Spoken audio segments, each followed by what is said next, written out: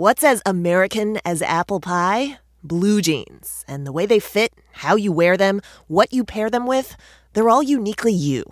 But the journey in the life of those jeans, before and after they're on your body, is a trip repeated billions of times each year.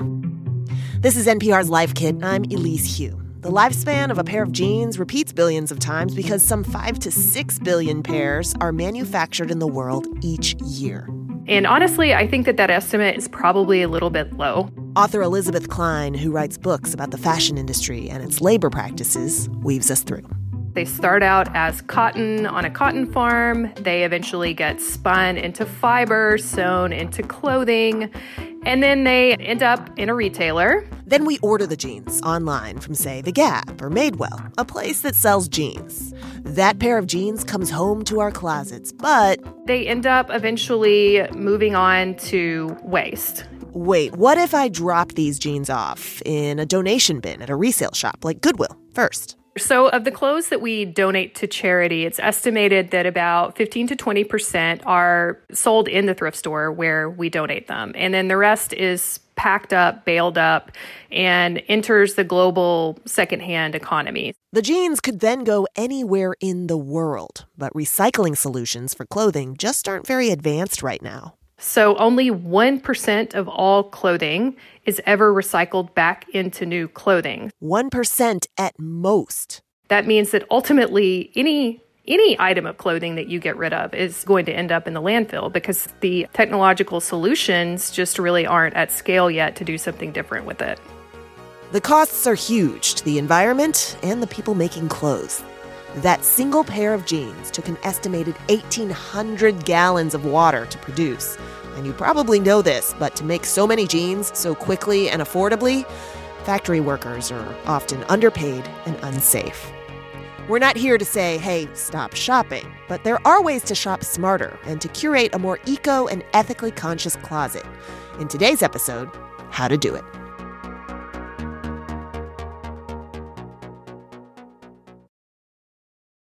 Clothes are so cheap for us consumers these days, but they come with those staggering environmental and human costs that don't get priced in. The idea that we only enjoy something for a very short of time is inherently unsustainable. Fashion is the second biggest polluter of clean water on the planet. This is going to keep happening as long as we let it. So we need to show clothing brands not just that we care, but why they should. That was the BBC, a Teen Vogue video, and John Oliver on HBO. Like the threat of climate change, fast fashion and the global clothing glut is a thorny, multifaceted, systemic problem. Elizabeth Klein. The same thing that's happening to that fast fashion worker is the same thing that's happening to an Amazon worker, to a fast food worker, to a freelance journalist. That process of extraction that's happening in fashion is pretty similar to what's happening across our economy in general. That's a lot. It's heavy, and it can make us feel powerless and paralyzed as individuals to do something about it. But it doesn't have to. Here are some things we can do. Our first takeaway, don't think of your clothes as disposable. Expect to keep them for the long haul. People are so quick to, it doesn't fit anymore, trash. Oh, this doesn't look good anymore, trash. That's Symphony Clark, known as the thrift guru on social media platforms. She says because clothing has gotten so cheap, it's easy to think of outfits as single use. We live in this generation now where people won't even get caught dead seeing people like wearing the same outfit twice. That's the lifespan of their clothing. Once a picture is taken, it's done. To abandon that attitude of excess, change your mindset. Buy with the notion that what you purchase should stay with you. Clark recommends a simple test. Do like a 30 wear test. Like when you go shopping, when you look at an item, will you wear this item at least 30 times? And that alone will get people thinking like, what? Why would I want to wear something 30 times? That's really the key. You want to actually extend the lifespan of clothing. To extend the lifespan of those threads, treat your clothes with a little more TLC. Here's Elizabeth Klein. As clothes have gotten cheaper, people stop taking care of them. Maybe if they get mustard or coffee on their shirt, they'll just say, oh, this was like $5, so I'm not even gonna bother. But taking care of clothes can feed the soul. It's just a very good life skill to have. In fact, we have a Life Kit episode all about getting stains out, including out of your clothes. Takeaway 2, learn how to revamp clothing and accessories. Clark, the thrift guru, established her own personal style by revamping, or what's also known as thrift flips. Spruce up your wardrobe without actually buying any new clothes. So let me show you how to make your scrunchies at home and no sewing skills required. The pants were really baggy at the bottom and I did not like how that looked.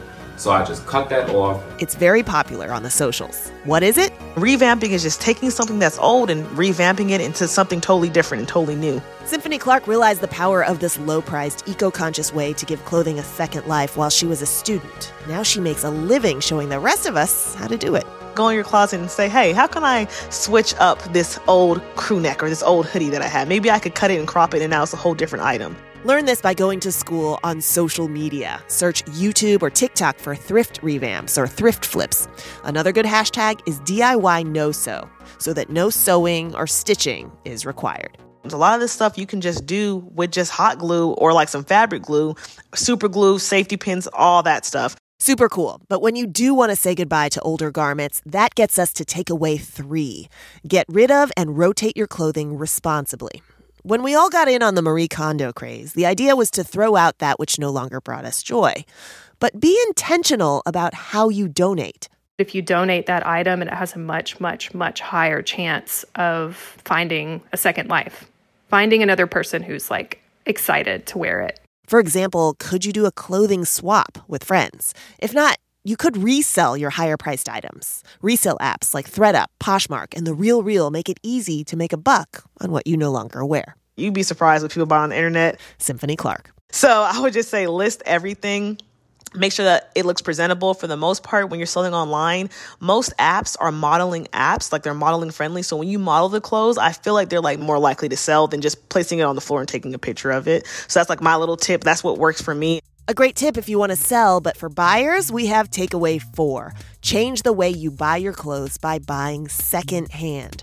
Symphony Clark spends time in the racks of thrift stores like the Salvation Army and Goodwill, and she not only finds great deals, but invents new looks. If that seems too overwhelming, and since the pandemic means many of us don't step foot into stores, thrifting online is more and more widespread. So you don't have to have the hassle of going into the thrift store and feeling overwhelmed and looking through all these clothes and having dust in your eyes and battling lines of people. You can eliminate all of that by actually going online. If you want to take the first step and just dabbling and seeing what thrifting or shopping secondhand is all about. Same place people sell is where you can buy. Go onto an app that allows you to search for certain items. She likes Depop and Poshmark apps for that. Let's say that you're man, I'm really into the whole Adidas zip-up tracksuit phase. Sometimes when you go to a thrift store, you might not find that. You walk into a thrift store, you're yeah, I don't even know where this section is or if they'll have that. You can go onto Depop and just type in Adidas tracksuit. Boom, everything will pop up. So those were many practical ways you can whittle down your closet and play a role in conquering the costly global clothing glut. But you can go beyond shopping, upcycling, and donating smarter. Your 5th takeaway to eco-conscious closets is to get educated. Learn more about a practice called greenwashing and the campaigns out there for a fairer, more sustainable fashion industry. Okay, you've probably heard some stuff about greenwashing, or you've seen stores advertising their eco-conscious clothing. What does that mean? It's murky. Companies want to signal good virtues. Here's author Elizabeth Klein. Greenwashing is when companies either intentionally mislead consumers or just oversell and embellish the efforts they're making to be more sustainable. To learn more, she recommends a site called Good On You and a nonprofit called Remake. They put out something called the Transparency Report. And that's where if you really want to do your due diligence and say, okay, which brands are truly going the next level, those websites are going to give you that information. And what's so amazing to me is there are a lot of consumers out there who really, really want to do that homework. Once you're educated, you can think about getting more involved. I see a lot of people spending a lot of time worrying or feeling guilty about where they shop. We can't forget that the problems in the fashion industry are systemic and that we have to have systemic solutions to these issues as well. Klein helped launch an organization herself called Pay Up Fashion that pushes against exploitative practices in the fashion industry. One of the things that we are looking at this year is regulatory and legal reform in the fashion industry. And just to give you one concrete example, we are supporting California's Garment Worker Protection Act, and it will, for the first time in decades, hold fashion brands legally and financially accountable for what happens in their garment factories. Yeah, I think we forget that we still can take a lot of civic action, beyond retweeting. We have so much power, collective power as consumers, but you really have to get together with other people and decide what your agenda is. What is your strategy? What is it that we want from these companies? And make demands on them to change. Remember those jeans that went on the journey similar to the other 5 billion jeans each year? With a little more consciousness about our closets, Klein says the life cycle of those jeans would last longer. And more importantly, there would be fewer in circulation. There's no reason for there to be 5 billion pairs of jeans manufactured every year. So in a more responsible fashion future, it could be that, companies are making less. They're using technology to make sure that whatever they're making matches up with consumer demand. Fellow consumers, we can have an influence on what the future looks like. Okay, there were lots of links and recommendations here, and we'll put them all online at npr.org/lifekit. But if you're listening while on a jog or in your car or maybe while online thrift shopping, let's review. Takeaway 1, change your mindset about clothes. Buy them expecting those clothes to be with you for the long haul and take better care of them once they're yours. You want to actually extend the lifespan of clothing. Taking care of clothes can feed the soul. 2, learn how to revamp what you've got. Go in your closet and say, hey, how can I switch up this old crew neck or this old hoodie that I have? 3, when you want to say goodbye, get rid of your clothes responsibly.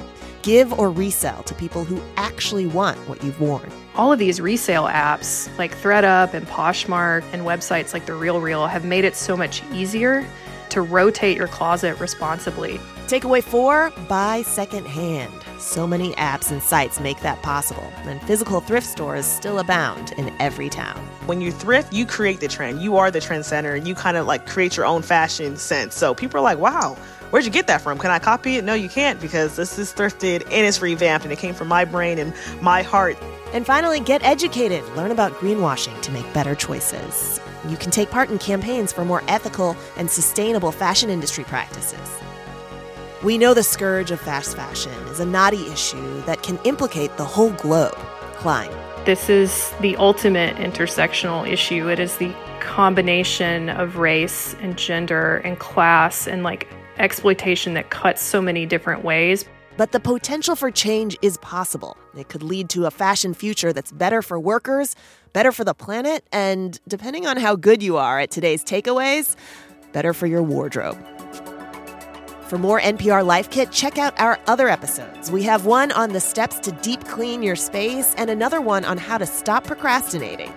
You can find those at npr.org/lifekit. And if you love Life Kit and want more, subscribe to our newsletter at npr.org/lifekitnewsletter. And now, a completely random tip from... Hi, my name is Jordan.